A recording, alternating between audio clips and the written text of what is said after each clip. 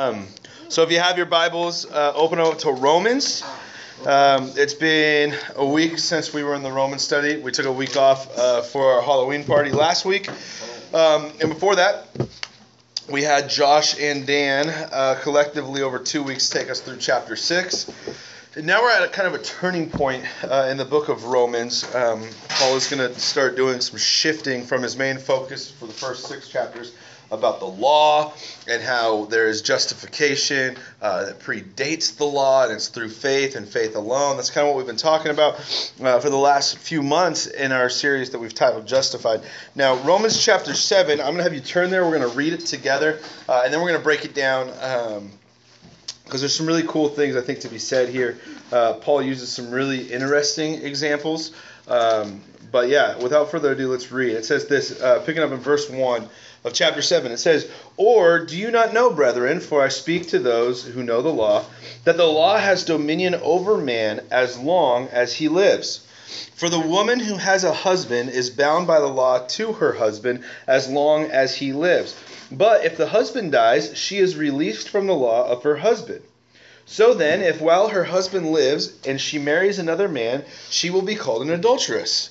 But if her husband dies, she is free from that law, so that she is no longer an adulteress, though she may marry another man.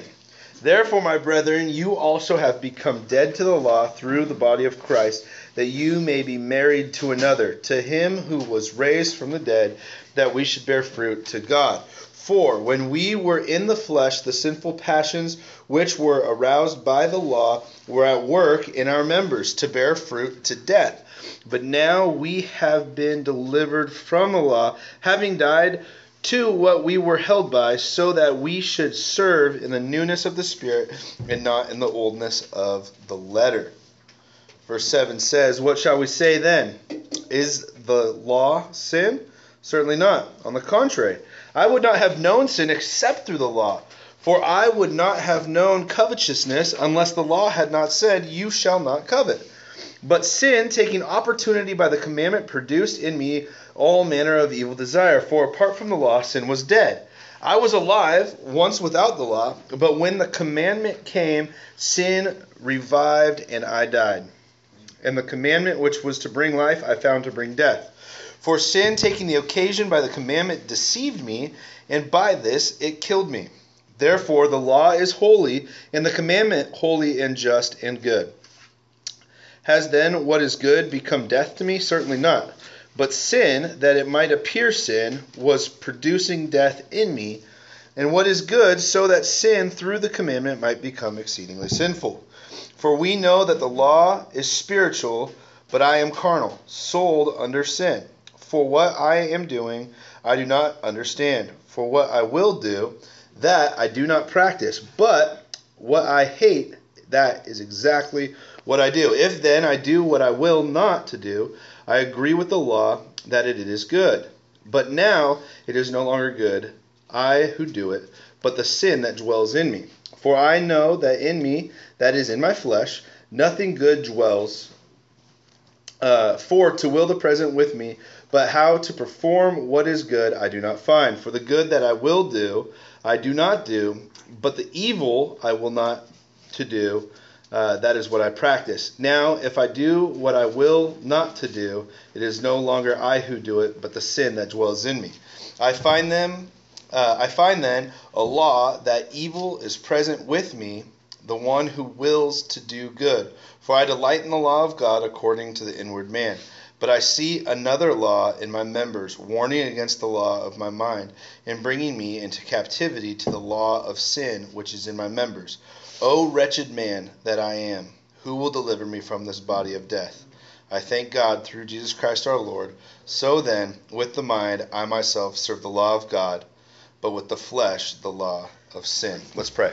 Dear God, we thank you so much for your word, God, and we pray that tonight, as we just spend these next few moments looking at your word, God, I pray that you would speak to us, God, that there would be freedom, that there would be liberty, God, that we would have a greater understanding of even your commandments and what you have done for us through your Son.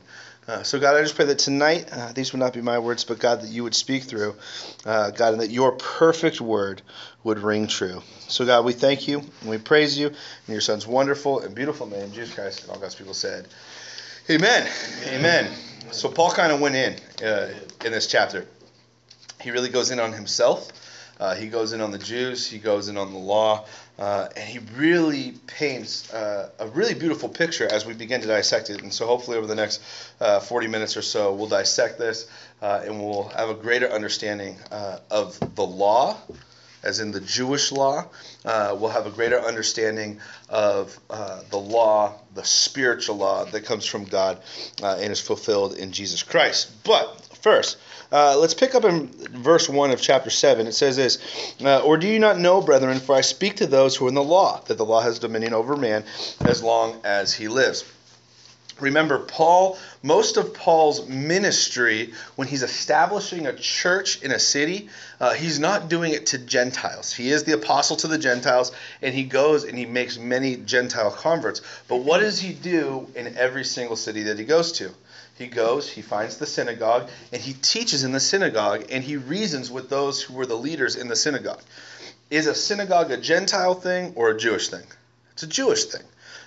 When you have a city, and Jews are in the city, it is according to Jewish customs and tradition. If there are 10 Jewish men in a city, they form a synagogue. So you have some cities that have hundreds of synagogues because you have thousands of Jews. And so these synagogues get formed, and Paul goes and he establishes his Christian faith and his Christian doctrine in these synagogues and then moves from there. Dan's making me laugh. This is really good. Sitting behind Levi. He's just so vulnerable right now, and I couldn't help it. I was trying not to. Every time Dan speaks, he busts out into just an awesome laugh session in the first 5 minutes of his sermon. And I was like, man, I just love it when Dan preaches because there's just so much joy up front and he loses it. And I was like, man, I just don't laugh enough. And now Dan's making me laugh. So Dan, thanks, brother. I appreciate it. So what Paul is doing here is he's saying, hey, I'm going to speak to people who understand the law because these are the people who normally are the establishing foundations of the church. And he goes on to say a very keen line, and you can underline this in your Bible, you can highlight this in your Bible, but he says this in verse 1. He says that the law has dominion over man as long as he lives. The law has dominion over man as long as he lives. I want you to remember that verse because that verse is going to come into importance in just a second. Remember this also. He was talking about Abraham and how Abraham was saved through faith, and Abraham was before the law, but his faith superseded the law. Well, all the things of the law were still inexistent at that time. It's just that it wasn't written down and formalized as the law, but it was kind of this law that was written on his heart, and we're going to break that down in just a little bit. But what happens in verse 2 through about verse 6, Paul uses a very interesting analogy. Okay, he pulls very interestingly out of the law this portion of the law that can cause some questions. It might make some people frustrated, can ruffle feathers, all sorts of things. But Paul says this, for a woman who has a husband is bound by the law to her husband as long as he lives. But if the husband dies, she is released from the law of her husband. So in the Jewish law, there was no provision for a woman to divorce her husband. If a wife married a man, she was bound to that man for life. Now, the husband, there's one or two reasons the husband can divorce, but they blew that out of proportion, and men were divorcing their wives quite a bit back in the day. But man could divorce his wife, but wife could never divorce her husband. And so one thing that can be drawn real quickly, especially in the 21st century today, that sounds extremely chauvinistic. That sounds extremely male-dominated, suppressive of women. And many women's rights activists, many feminist movements point this very portion of Scripture out as a reason that Christianity is old, it's archaic, it doesn't mean anything, it suppresses women, it's not a good thing to follow. Just a side note on that. you can do the homework, you can do the research, you can go figure it out on your own. But I just dare you to take a look at everywhere in the world where Christianity has been and has been brought versus everywhere Christianity is currently not flourishing or has not been brought yet. And you'll find a very striking dichotomy and juxtaposition. The places where Christianity is and the cultures that Christianity has been brought to, those are the cultures where women have been liberated, where women have found freedom. They are no longer trapped by the cultural rules and regulations that their cultures had imposed on them. Whereas the places where Christianity is not yet or is, but is in a very small place, women are extremely, extremely oppressed. So the message of the gospel, Jesus' gospel, when we look at Jesus' ministry, even in the book of John, Jesus is going and he's setting women free. We see him setting men free here and there, but Jesus is like, hey, I'm going to do something so culturally not relevant. I'm going to go and I'm going to speak to the women. I'm going to have women as disciples, which that was never a thing that was happening before Jesus. And Jesus really sets the stage of, hey, we are equals. There's not men and women. There's not women and men. We are all person. Paul says there's no distinction. Man and woman, Jew and Gentile. There is no distinction. We are equal. And so Paul goes into this and he uses this as something that's very interesting, because to the culture that Paul was writing to, Rome, you guys ready to hear some craziness about Rome? Rome was the most civilized civilization at its time, and this is what Roman men were encouraged. Roman men were encouraged to have 3 women in their lives, not just their wife, but 3 women. And these are the 3 women that they were encouraged to have in their life. They were encouraged to have a wife who would be their legal wife, only one wife, but that wife would bear children for him, would give him an heir to his family name. Then they were to have the woman who they would take out in public, because you wouldn't want to take your wife out in public because she's just there for childbearing. But you have your woman that you take out in public and you have dinner with. You take her to the gladiatorial games. She's kind of like your side chick, but she doesn't have any benefits. She's just a friend who looks good, and all your buddies are like, oh man, he's got a good-looking wife. But she is strictly there as a relational affair, or this personal personality affair. There's no intimacy or anything. That's the third one. Every Roman and Greek man is encouraged not only to have his person he takes out in public, his like trophy figure, his wife who bears him children, but they're all encouraged to have their fling, their affair, this woman on the side who they can do whatever they want with, because that's what they're all down for. And so this is what Roman men are encouraged to have. And Paul's like, no, we're not. And he's going to address that in just a few chapters, sexuality and all these things. But Paul is speaking in a context when it comes to husbands and wives and the law and how that all has this orchestrated together, and he touches on something that's very touchy. And this is what he goes on to say. He says, but when the husband dies, she is released from the law. So then, if while her husband lives, she marries another man, he will be or she will be called an adulteress. But if her husband dies, she is free from the law, so that she is no longer an adulteress, though she may marry another man. Paul is setting up this marriage, and the marriage, the way Paul is going to break it apart, it may seem as though the church is going to be the wife and the husband is going to be the law, and that the law is going to die. But in all reality, Paul tells us throughout the rest of this chapter, the law never dies. So we have the law that is this opposing or imposing husband, and we have the church being the bride. And legally, the bride cannot divorce from the law. And so Paul puts up this big thing, like, we have a problem because we're living outside of the law. The law is not done away with, but we're living outside the law. Does that make the church an adulterous bride to the law? And Paul's readers of this initially would have been like, because they understood the context, they were under this law. They would have been like, oh gosh, this is bad news. Do we maybe need to revert back to Judaism and be strict in our following of the law? Which would be so contrary to anything Paul had ever taught, because Paul is always, hey, we are now no longer trapped to that. Let's continue on in this. And so then Paul goes on to say, therefore, my brethren, you also have become dead. What Paul doesn't go into is that when the wife dies, the husband now has no legal control over the wife because she no longer exists.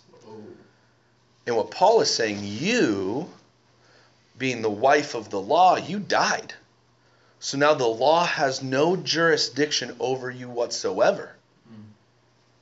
He says, you were once dead, but now you have been raised anew with Christ. You are no longer the same person that you once were because you were crucified with Christ on the cross. So now you are a completely new wife or available person on the market, and you're going to get married to Christ. And that is where the church was once dead and trapped to the things of the law because they were in a marriage with the law. But when we die with Christ, as verse 4 tells us. We are raised anew. We are a new person, and we are now betrothed to Christ, the church, the bride of Christ. And here's the cool part. When Jesus calls us home, and when all is said and done, and the church is all caught up to heaven to be with the Lord, we're going to enter the marriage supper of the Lamb, which we are literally the bride of Christ, and we get a party hardy with Jesus and all the patriarchs in heaven, and it's going to be awesome. And Paul is beginning to paint this picture that there is freedom from our previous husband because now our husband is a kinsman redeemer, and his name is Jesus. And we don't have time to go into all the kinsman redeemer and all that stuff. If you want to do it on your own, go read the book of Ruth. It's ridiculous. It's ridiculous. When you look at a Levirate marriage and all these kind of things, it's so crazy. Okay, verse 5 says, for when we were in the flesh, the sinful passions which were aroused by the law were at work in our members to bear fruit. But now we have been delivered from the law, having died to what we were once held by, so that we should serve in the newness of spirit, not in the oldness of the letter. So, what Paul says is, we died to our old self. We have been raised anew in Christ, and now we can live in newness through the Spirit. The Spirit. Acts chapter 1, verse 8, you will receive power when the Holy Spirit has come upon you, and you will be my witnesses. Power, the bestowing of His Spirit upon us. His Spirit has taken up residence inside of us, and now we can live our lives by the Spirit, and He pours out His Spirit upon us and gives us power, gives us gifts, so that we can do things for the Lord, for the kingdom in the Spirit, and not be held by the letter of the law. Aren't you guys stoked that on Saturday you can actually go outside and do things? Saturday's the Sabbath, and according to the law, you're not allowed to do anything on the Sabbath. In college, my senior project, it was actually a lot of fun. I worked at a Jewish retirement center. It was so cool. And not only did I work in the Jewish retirement center, I worked in the Alzheimer's wing of this Jewish retirement center. And so I'm up there with these people, and this one dude, super cool dude, I introduced myself to him every single time, and I heard some of the same stories every single week. But the best part about it was the things that he forgot were kind of like the simple, like the nominal things that after a month I'd forget, you know? But the things that he remembered was his heritage and the law by which he had lived. And so he knew the Sabbath. And when Friday night rolled around, got to button everything up, make sure we turn off all the appliances, because this is crazy it is. When we entered into the Industrial Revolution, they continued to edit the law to fit the technology of the time. One of my friends nannies for a Jewish family, and she nannies on the Friday nights, and on the Friday nights, they have to unplug the microwave. They have to turn off the switch breakers so that they can't accidentally flip a light on, because that's doing work. So they have to pre-make the meals Thursday and Friday day so that they are able to be eaten, but they're not meals that you can refrigerate because you have to turn the refrigerator off. So you have to make sure you eat all your food that could be perished. You prepare it, and then it's got to be something that you can store on the counter. It's like ridiculous. That's not exactly how the law was written for Moses, but the Jews over time began to add to it. They began to add to it so much that by the time Jesus' day had rolled around, they had laws and like little amendments to the laws. That on the Sabbath, if you wanted to, you could tie a piece of string to the hem of your garment, tie the string to your bedpost, so then you could actually walk outside because technically you're still inside and you could do work, but technically you're not doing work because you're still in bed. Oh my gosh. Right. Jesus says, come on, man. God didn't create the Sabbath for you. He created it for himself. And Jesus says, what man knowing that his horse has fallen down and is dying in a ravine on the Sabbath, he's not going to just like let it die. He's going to go do it. That's just man thing. These are the people who said, Jesus, you're healing on the Sabbath. Why are you healing on the Sabbath? And Jesus is like, because I'm going to heal on the Sabbath. He didn't come to abolish the law. He came to fulfill the law. Jesus is our Sabbath day's rest. As believers, we can have our Sabbath day's rest in Christ. Here's the cool thing. He didn't abolish the law. So, hey, take a Sabbath. Don't, maybe turn off all your appliances. You don't have to do that. But take rest. If God rested, I think we can rest a little bit, And as we're going to see, Paul says, no. Do we abolish the law? Absolutely not. So this is what he says. What shall we say then? Is the law sin? Because he uses this oppressive husband as the law, and then this redeeming husband, Jesus, as this dichotomy. And then he says, well, is the law sin? And Paul, using his bait and then switch, he asked the question that everyone's like, yeah, the law is sin. He's like, certainly not.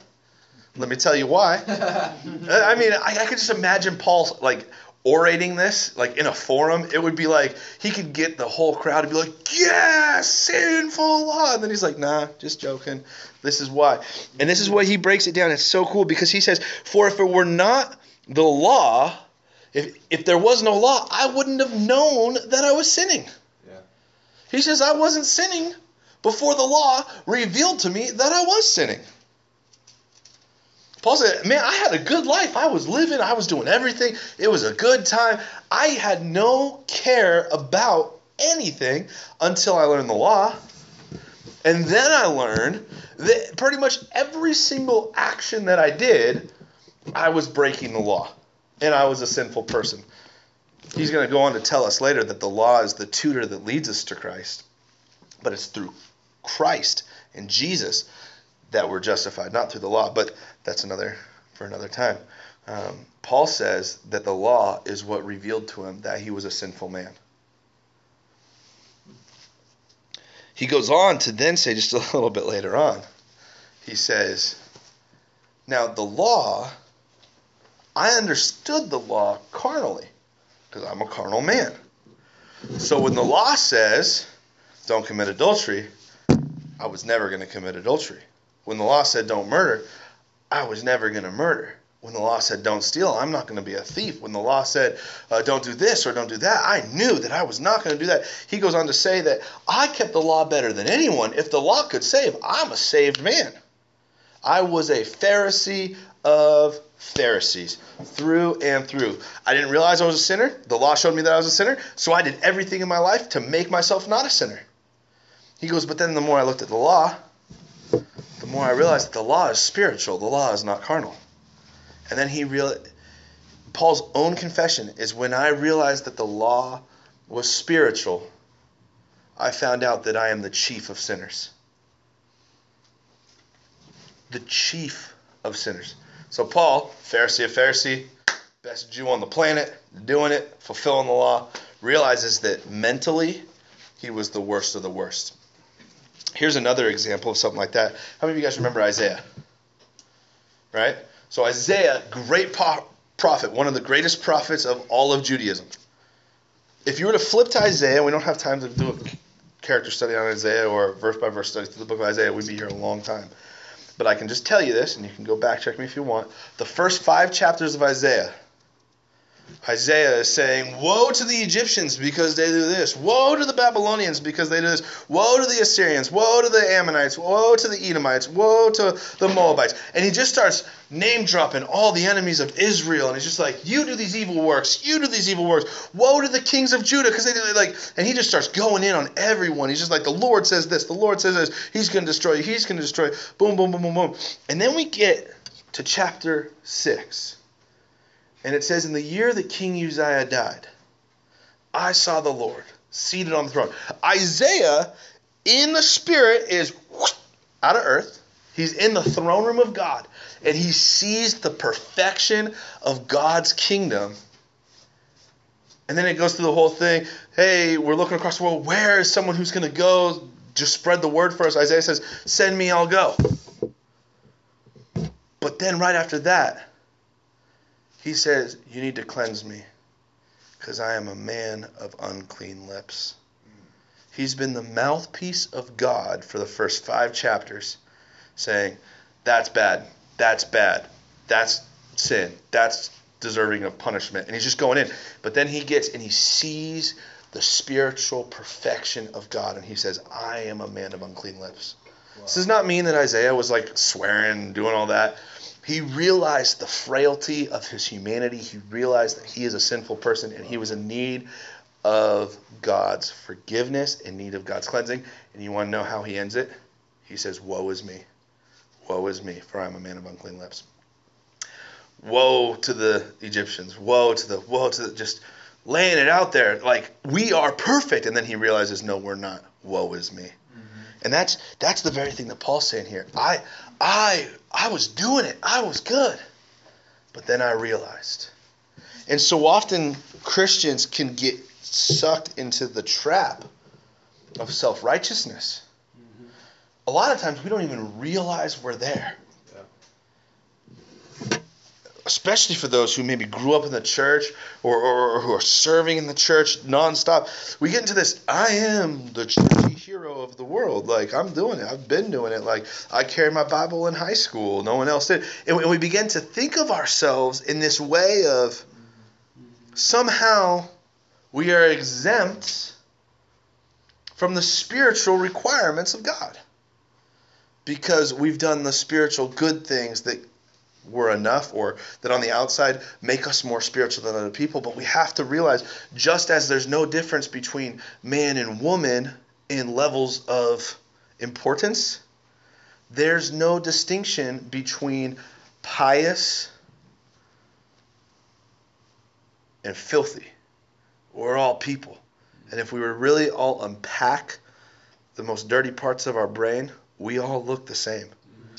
We're all fallen. The only thing that separates us from them has nothing to do with us. Yeah. And so that's why I can stand up here and say what separates us and them, which sounds kind of condemning. It's not. There's nothing that we can do to make us the us and them the them.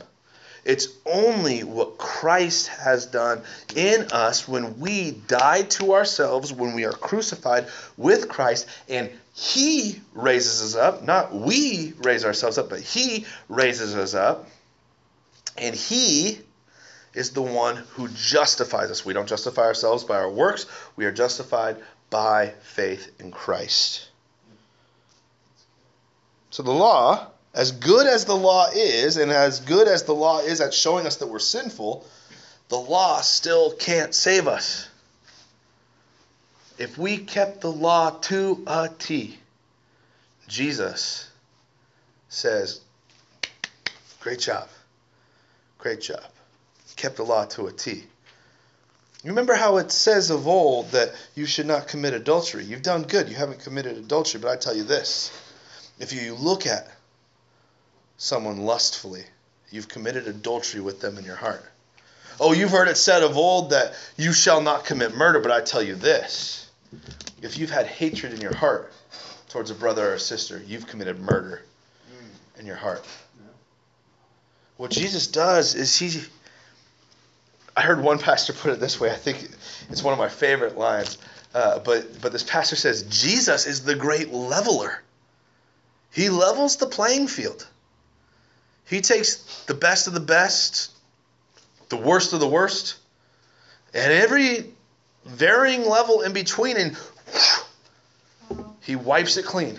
And he says, here is the baseline. And guess what? None of you are getting above it in and of yourself. And you're not really going to get any lower because y'all fall short of the glory of God. We all fall short. But see, that's the most amazing thing about Jesus. That's the most amazing thing about the God of the Bible. Is he levels it all, and he says, you are all here. Boom. You've all sinned and fall short of the glory of God. But what does he do? He doesn't just stay up on the mountaintop looking down at us being like, yeah, y'all sinned. Hope that law I gave you really tells you how bad you are. Hope you can do better next time. I'll see you on Tuesday. No. God says, I'm going to meet you right where you're at. The thing that distinguishes Christianity from any other religion in the entire world, all the other gods, they sit up on their ivory tower and they condemn their followers and say, oh, well, you didn't do this. Oh, you didn't do that. You better live right. You better have good works. And maybe someday you'll be able to climb up to the top of the tower with me.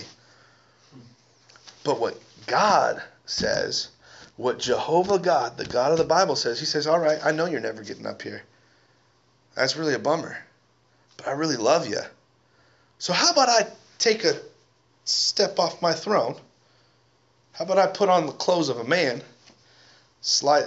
I imagine God doesn't have to climb down his mountain. He just like hops on a slide and he slides down, right? And like, boom, God's here and he's man. And he says, I'm going to meet you where you're at. And he doesn't just walk with us. He sees us in the dirt. And what does he do? You just go look at John. John chapter 8. It says, and he stoops down. And he meets the woman where she's at. The woman who was caught in adultery. He meets her right there on the ground. He gets in the dirt with her. And then he says, I don't condemn you. Go sin no more. The law shows you that you're a sinner. But I don't condemn you. Go and sin no more. The law reveals to each of us that we are sinners. But Jesus says, yeah, you were a sinner. But I don't condemn you anymore. Go, sin no more. Go, sin no more. And so Paul, we even see this in here. What Paul says in verse 15, he says, I still sin. He says, the thing that I wish the most not to do is the very same thing that I do. And he goes on to do this thing. If I do the thing that I will to do, but then it's not me, it's God through me. And if I do the thing that I don't will to do, it's definitely me because I fail every time. And I try and I try and I try, but I always fail. I try and I try and I try, but I always fail. What is going to happen? And then he gets into this. He says, oh, wretched man that I am. Have you ever taken a look in the mirror and said, oh, wretched man that I am. Oh, wretched woman that I am. When we look at ourselves through the lens of Scripture and through the lens of the law, we cannot help but look at ourselves and realize we fall so short. The Bible tells us that even our most righteous acts. Now, I've seen some of you guys before. I've walked the streets of Seattle with some of you guys. I've seen some pretty righteous acts. Righteous. Like, I've seen some pretty stinking cool things. There's things that you guys do that I don't see. That maybe God is the only one that sees, but you know, man, that was a righteous act. I heard God tell me to go talk to that person on the side of the freeway, so I did. And I shared the gospel with them. Even our most righteous acts are but filthy rags to the Lord. There is nothing that we can do. Every good thing that Mother Teresa did, filthy rags without Jesus. Every time you brushed your teeth when your parents told you to, even though you didn't want to. And every time you washed behind your ears when you're in the bathroom when you didn't want to. Filthy. No matter what we do, we always fall short. But that's why Jesus says, hey, you having some trouble out there in the field? You having some trouble? Why don't you take up my yoke? Take up my yoke. It's easy. It's not burdensome. I'll do this with you. And Jesus doesn't stand back like the farmer and use us to plow the field. He says, no. Let me post up right next to you. We're going to do this thing together. Matthew chapter 28. It paints this picture so perfectly. Jesus says, you guys all know it. You can quote it. Go into all the world. Make disciples, baptizing them in the Father, the Son, and the Holy Spirit, and teaching them to observe the things which I have commanded you. But we always kind of just stop there. But what does Jesus say? He says, and lo, and here's the best part. I'm with you always, even to the end of the age. Right? You know how Jesus opens up that portion of the Great Commission? And you would know the verse right before the Great Commission? It says, all power has been given to me. Right. He doesn't say all power has been given to you, now go do your thing. He says all power has been given to me. Go do it. And guess what? All power that's been given to me, I'm right there next to you. All powerful.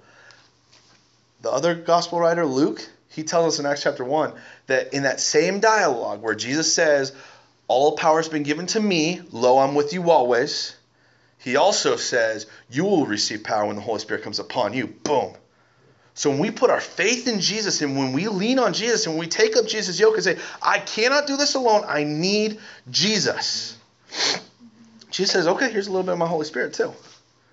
And then the more we seek after God, the more we work hand in hand with Jesus, the more Jesus says, all right, I'm going to give you more of the Spirit. Power, power, power. And so now we are a powerhouse team, Jesus and us. Not that we are going to ever become more powerful than Jesus. And if we were to leave Jesus because we're powerful in and of ourselves, Jesus' Spirit, if we decide, no, I'm done, we don't get to take the Spirit with us. It's like having your cake and eating it too, right? You can't do it. We need Jesus, and we need to rely on Jesus. We need to lean on Jesus. And when we do this, it's what Paul begins to say in verse 25.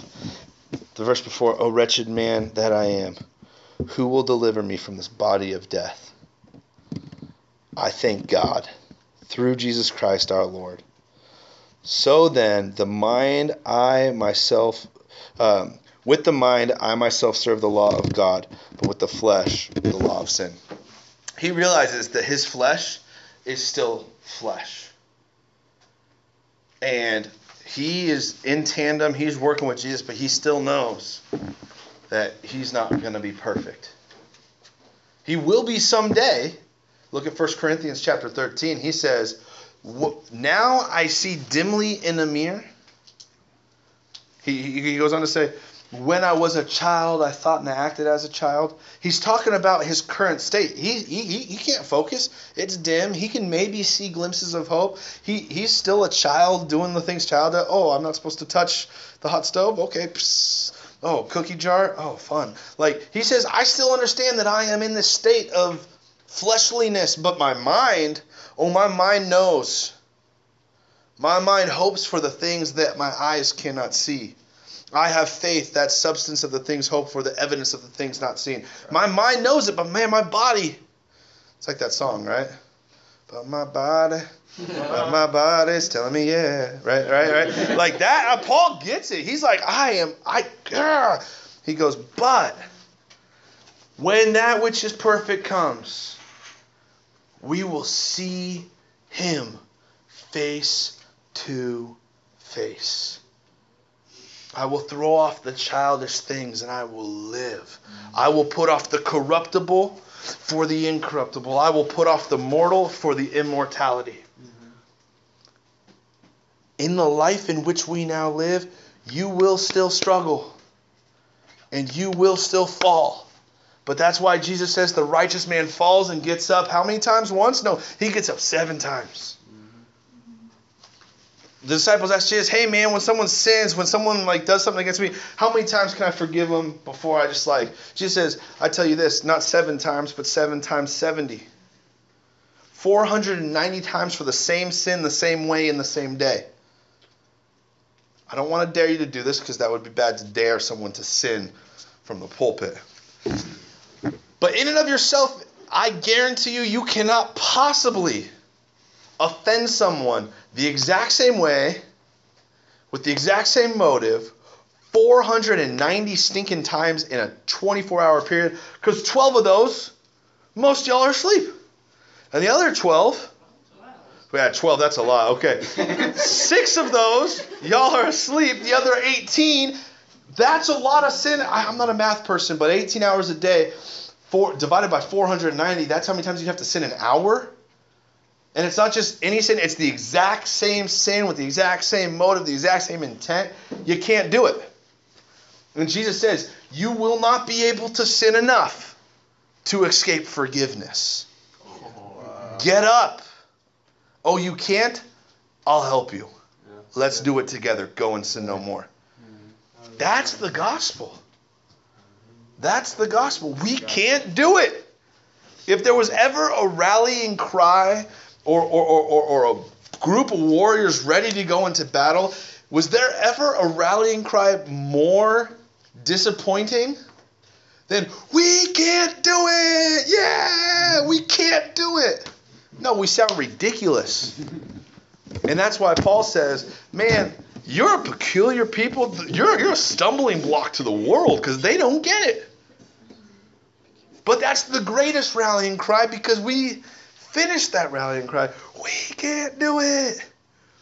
But Jesus can. Woohoo, yeah. The God who created the universe is so uniquely and relationally desiring something with you individually that he says, hey, I know you can't do it, but let's do it together.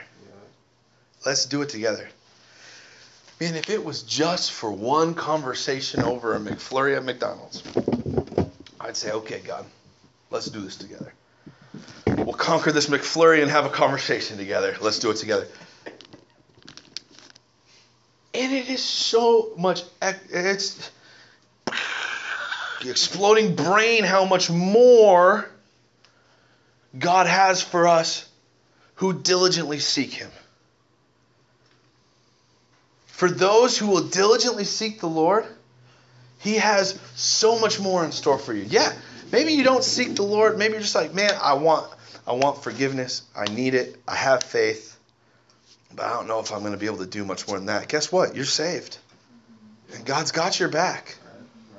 And you're going to stand before him someday.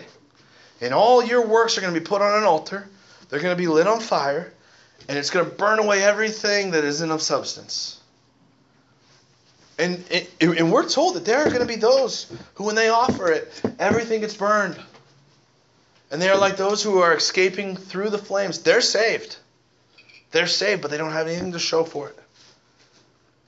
But for those who diligently seek him, he will reveal the riches of his mercy, the riches of his kingdom. Go look at Ephesians chapter 2. Every spiritual blessing has been made available for those who believe. Has been made available. Go lay claim to it. You're walking hand in hand with God. Now go lay claim to the things that he has for you. He has adopted you.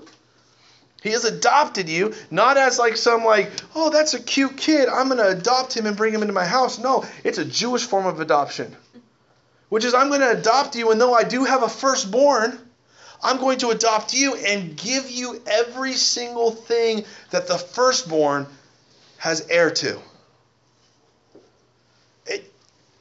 It's unfathomable.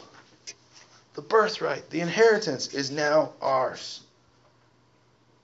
It's our blessed hope, the returning of Jesus and eternity with him.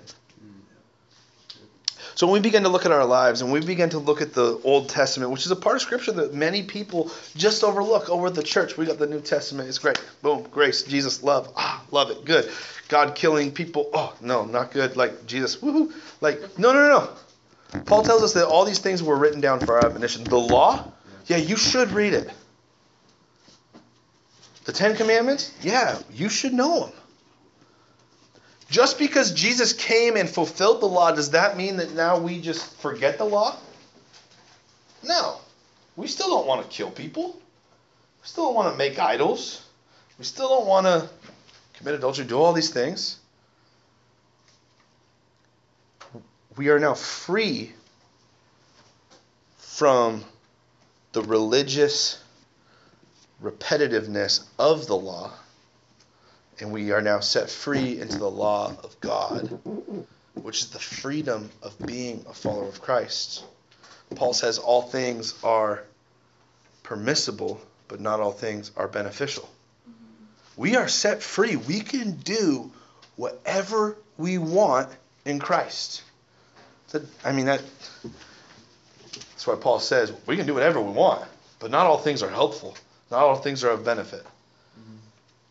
So to the Christian, he says, wait, I'm set free in Christ. Okay, I can go smoke as much pot as I want. I can go do this. I can go do that. No. It's not helpful for us. Yeah, we have freedom, but there's no fruit. So don't do it. And we begin to realize that the law is so much more than the physical. It's spiritual. And then not out of, I'm trying to attain my salvation. More out of, I love God so much because he saved me in my most depraved state. I'm going to live for him. We no longer fulfill the law out of duty. We fulfill the law out of reverence and love. And that's why Paul says, we're justified by our faith. It's grace, not of our works. And that's why James says, faith without works is dead. If God has truly done something in us, and we're truly walking hand in hand with him, I guarantee you Jesus doesn't just, all right, we yoked up. Jesus is like, what do you want to do? I want to chill. I don't want to do anything. Just like, all right, let's chill, do nothing. Jesus is like, no, man, we got business to do. I do the will of my Father. The will of my Father is that none would perish, but that all would come to the saving knowledge. Go into all the world and make disciples. When we realize that we are wicked, sinful, wretched people who in and of ourselves can't do anything, when we realize that, and then we realize that God loves us so much that he sent his Son that anyone who believes in him should not perish but have everlasting life. When we truly believe that and say, that is epic, we have a whole new perspective. And now we go and we do. And we overcome sin. And we stumble in sin. And we fail. But we get up and we overcome again. Amen. And then we overcome double that. And then we fall. But we continue to get up and we overcome. We overcome. We overcome. And when we do that, guys, this whole thing, we could sum up this entire sermon in 3 words. Justification, sanctification, and glorification. Justification, you are saved. Sanctification, you're in the process of becoming perfect, but you will never be perfect in this life. So your life is a process of becoming sanctified, of becoming holy. Last one. It's one that gets left out a lot in theology talks. Glorification. You will be perfect when you receive your heavenly body and you are glorified like the Son. To be absent from the body is to be present with the Lord. Wow. There will come a day when each and every single one of us will be able to see each other in perfect perfection, and we'll see Jesus face to face. Amen? Amen. So I want to close it with this. O wretched man that I am, who will deliver me from this body of sin? Praise be to our God and Father. Praise be to our God and Father through Jesus Christ. He's made a way for us. Let's pray. Dear God, we thank you so much for your word. God, we praise you that, God, you loved us so much that you provided a way for us. God, that you gave us your law. And that, God, your law revealed to us the sinful nature that we have.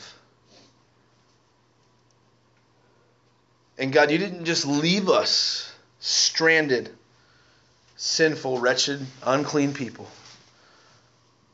But you met us where we were. And you said, take on my yoke. And you forgive us of all our sins. God, your word tells us that if we confess with our mouth that Jesus Christ is Lord and we believe in our heart that God raised him from the dead, we shall be saved. That anyone who calls upon the name of the Lord shall be saved. God, we thank you that your gift of salvation is just that. It's a gift. Yeah. It is free. It is unmerited. It is from you for us. God, I pray that if there's someone here tonight, 1, 2, 3, 4, I don't know, but who hasn't said, all right, I want to take that free gift and apply it to their life. God, I pray that even as we're fellowshipping and hanging out afterwards, and as people begin to make their way out to their cars, God, I pray that you, right then and there, God, you would just fill them so much with your presence that they realize, man, I need God. And that they surrender their heart to you. No longer being bound by the law, but being set free in Christ to live in the liberty that comes with being a son and a daughter of Christ. God, thank you for your salvation. Thank you that you don't strand us. Thank you that you're willing to go hand in hand and that you paid it all. Oh, what wretched man am I? Who will save me? God, thank you for your salvation. May we continually overcome, and may we live righteously in this present age. So God, we thank you and we praise you in your son's wonderful and beautiful name, Jesus Christ. And all God's people said, amen. Amen. Amen.